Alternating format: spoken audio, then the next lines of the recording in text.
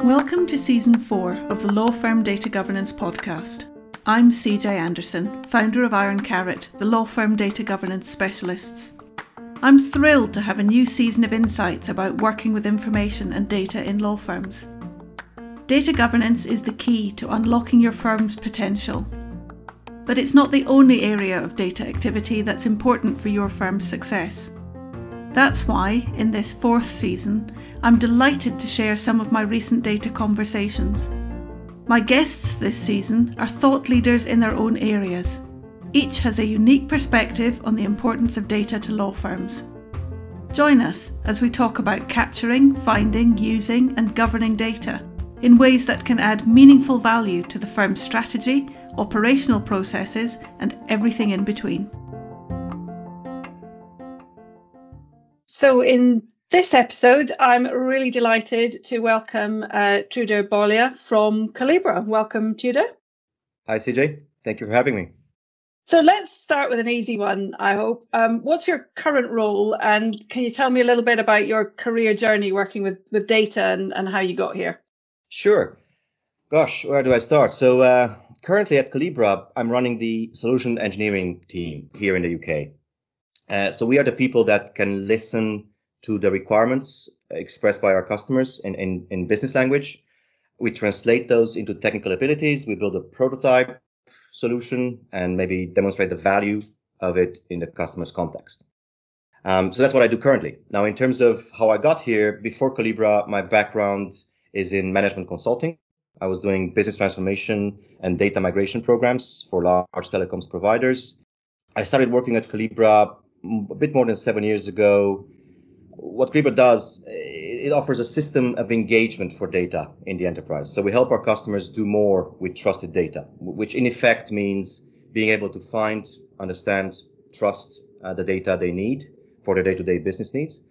And we have seen tremendous growth in the past 7 years, and during my time at least, in the data space. So 7 years ago, when I started, we were 100 people. We are now more than 1,000. And the conversation I was having 7 years ago were mainly with financial services organizations that had to comply with regulations such as BCBS 239, CCAR at the time. And we were educating the market that data is an asset and it needs to be treated as such. Then GDPR came along and suddenly everyone started to realize that if they don't treat data as an asset, it will become a liability.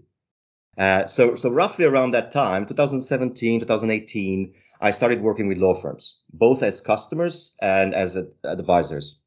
So from an advisory perspective, I remember working with a boutique law firm initially based in Paris around which aspects of GDPR Collibra was best suited to help with.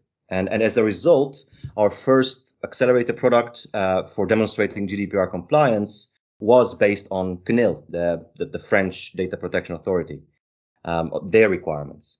Soon afterwards, I took the IAPP Certified Information Privacy Professional certification. So to do that, I had to study all the 99 articles of GDPR. And I felt I was becoming a lawyer myself. So I have a computer science background, and this was a bit outside of my comfort zone, but a well worth investment. So it gave me a much better understanding of the legal profession and brought me much closer to the internal legal team at Collibra. So to this day, I actually work very closely with them. I'm what we call a privacy liaison for my department, which means I respond to surveys on a regular basis for updating our own Article 30 register, the Register of Processing Activities, identifying new systems or data sets that we're using that may fall under GDPR. So that's kind of a quick overview of my history, let's put it, and how I came to work with law firms. That's amazing. That's quite a journey, and it's a great level of experience, and the growth that you've seen leads me to ask, can you share your thoughts on the direction that data is going in? Yes, no, definitely. We work with data every day, right? So data has been trending up in terms of organizations and people's awareness, I would say, in my experience. Again, going back to 2017, I remember The Economist ran an article on their front cover that said, the world's most valuable resource is no longer oil, but data. And the expression data is the new oil had been around for some time already, but that's when it actually burst into the public consciousness. And people still refer to that article today. I actually, it's become part of the zeitgeist. And I remember the excitement at the time within Collibra when that article came out. It was a validation of everything we had been talking about for years already. So our own version of that at the time was treat data like an asset, which, as I mentioned earlier, the analogy was with money. In the intervening years, I have heard many great analogies that expand on data is the new oil. Things like data is like water. It needs to be clean. It needs to be available on tap. Data is like gold because it's a critical material in producing digital goods and services. No analogy is perfect. But for me, maybe the one thing I particularly don't agree with those ones that I mentioned is that they refer to a finite resource. They compare data to a finite resource. And data is the opposite of that. More of it can be created every day. You create infinite copies of it. And well, with the advent of generative AI, data's importance and value is now starting to get recognized more than ever. And in fact, AI models, and in particular LLMs, so large language models, are so hungry for training data that even though we can say, data in general is infinite and unlimited resource, if we talk about good quality data, good quality training data, trusted data sets, then it's a different story. And AI models can gobble up available data so fast at such a rate that companies are starting to look more and more to synthetic data instead, like data that's manufactured that can be then fed to these AI models. So in terms of, to summarize, I think where I see data going is it becoming more valuable, but not just any data, good quality data, good trusted data is becoming more and more valuable. And definitely with AI, its value just keeps growing. It's an asset now, and everybody recognizes it as such. So with that growth and that trend towards AI, are you seeing an impact in the governance space from this focus on AI? Indeed, we are. I think the biggest shift is that with AI, everyone thinks that it should be controlled, that it should be regulated. People's views maybe differ on the amount of control or the amount of regulation. I mean, you famously have the boomers and the doomers, as they were referred in this recent scandal regarding the schism in the leadership at OpenAI. So, obviously the boomers being the people who think AI will lead us to a brighter future, and we should just embrace it and move faster towards artificial general intelligence even. And then the doomers being saying, look, AI can actually pose a threat to humanity, so let's take it slow, let's control it. However, I would say even the most ardent boomers think or agree that it matters what data you feed the AI models, and that it is better to have transparency into what the models are doing, how they generate the output, than to have opaque systems. Like I said, even if you don't like regulation, you would probably agree with that. So all of this basically means, everyone agrees that AI governance is good. A few years back, we were having conversations with large organizations trying to explain to them what data governance even was. And frankly, the word governance had a bit of a yawn-inducing quality to it, right? Connotation. And these days, we get organizations coming to us and saying, we need to roll out AI governance. Can you help? And we say, sure, let's start with the basics. Do you have a data governance structure in place? AI governance is nothing more than a subset of data governance. So all the best practices from data governance apply to AI governance. Do you understand what your organization is doing with AI? Are all of these AI use cases documented? Can you explain which data you are using to train the foundational AI models, if you have any? Or what is the inference data used for fine-tuning? Can you point to the output of the models? Is it clear how that output is used? Do you have a view of the data pedigree, as I would call it, which means its lineage, its quality, its ownership?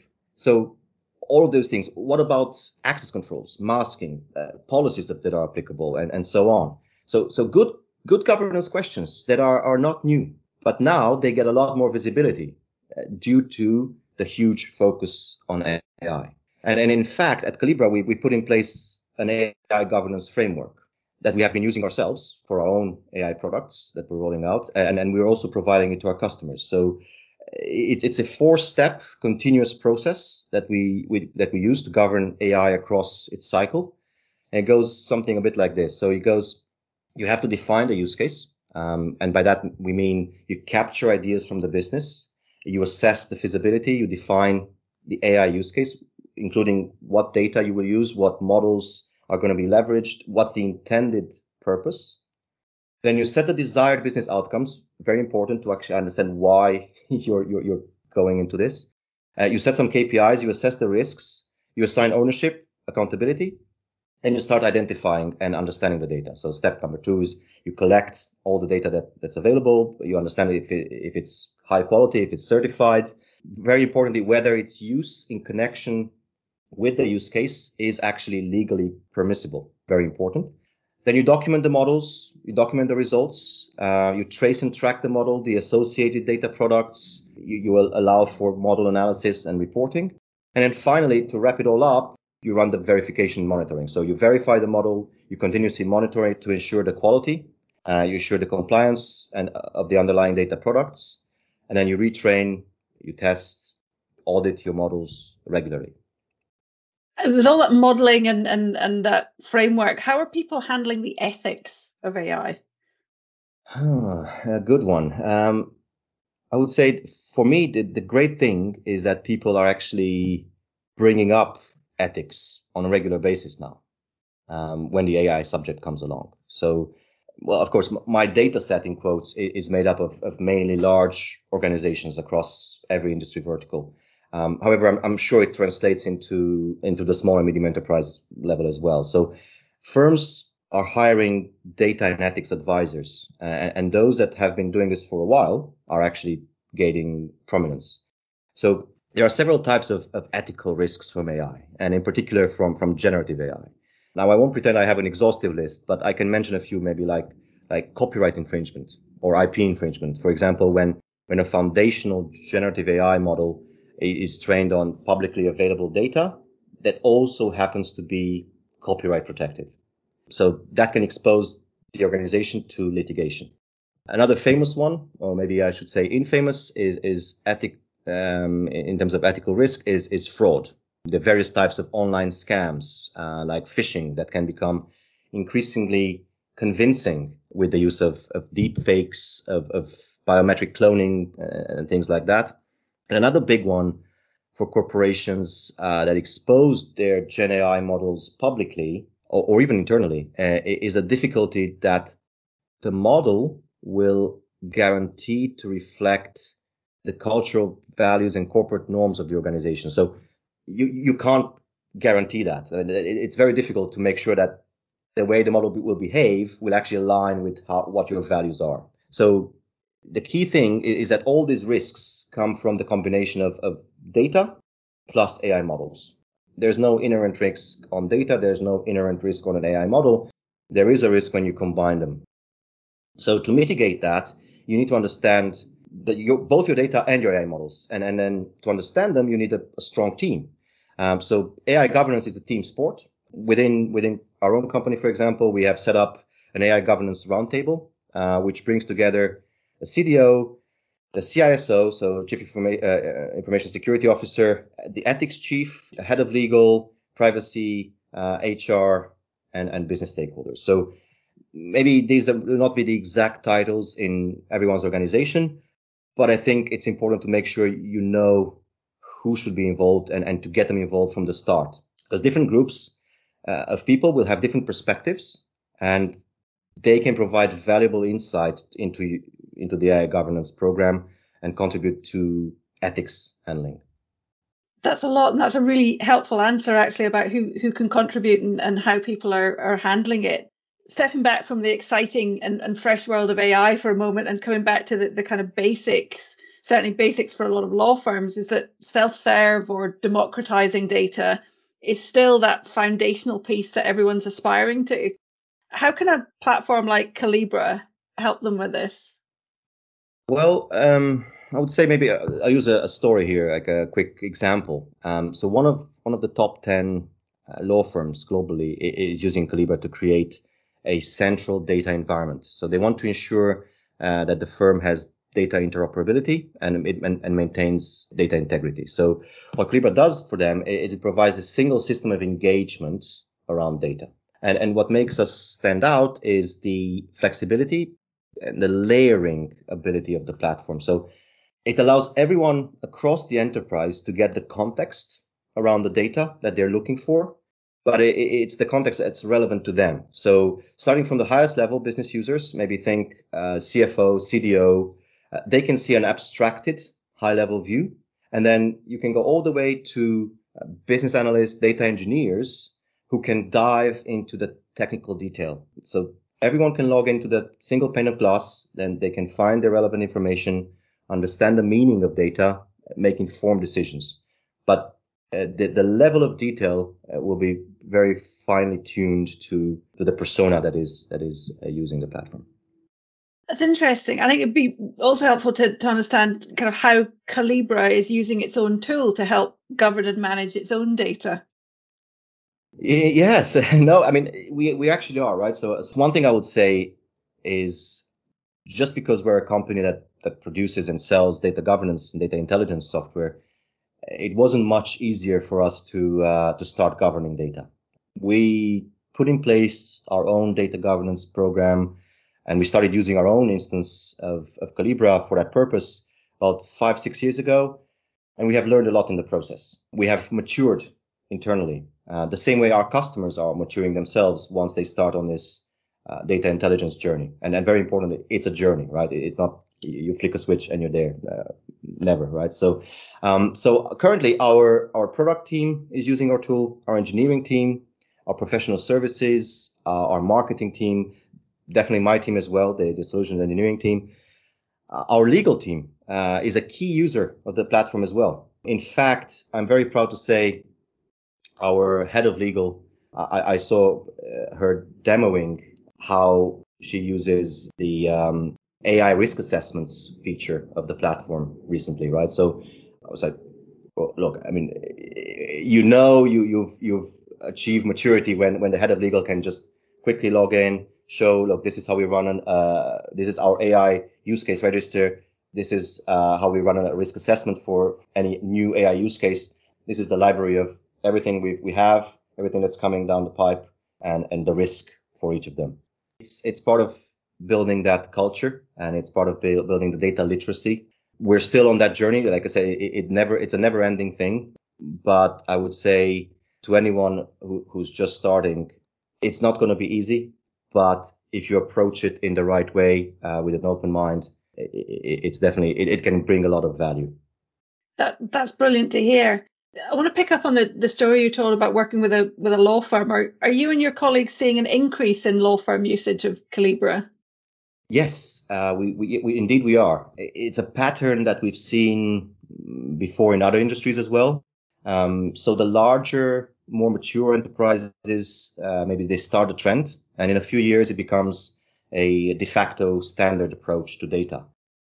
To give you an example, maybe a bit more detail on what I was talking earlier. So this very large law firm came to us a couple of years ago, and their biggest challenge with their data was they were being set up as an LLP, limited liability partnership.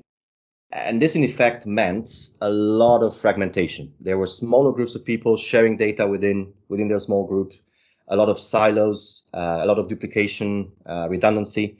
And when we first started talking, the firm couldn't consistently answer the question, how many partners do we have? Or how many employees? Partners, as they call them.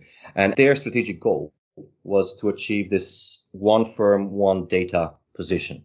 And the first step towards that strategy was to identify the existing data at the firm. So what they did is they looked at the market for data governance and data cataloging software vendors.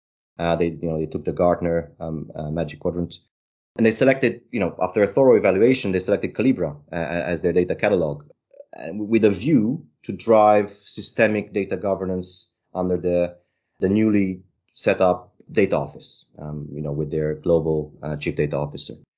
So they had a few specific needs from their data catalog, which in the meanwhile, by talking to other law firms, I came to understand are not dissimilar to a lot of law firms out there.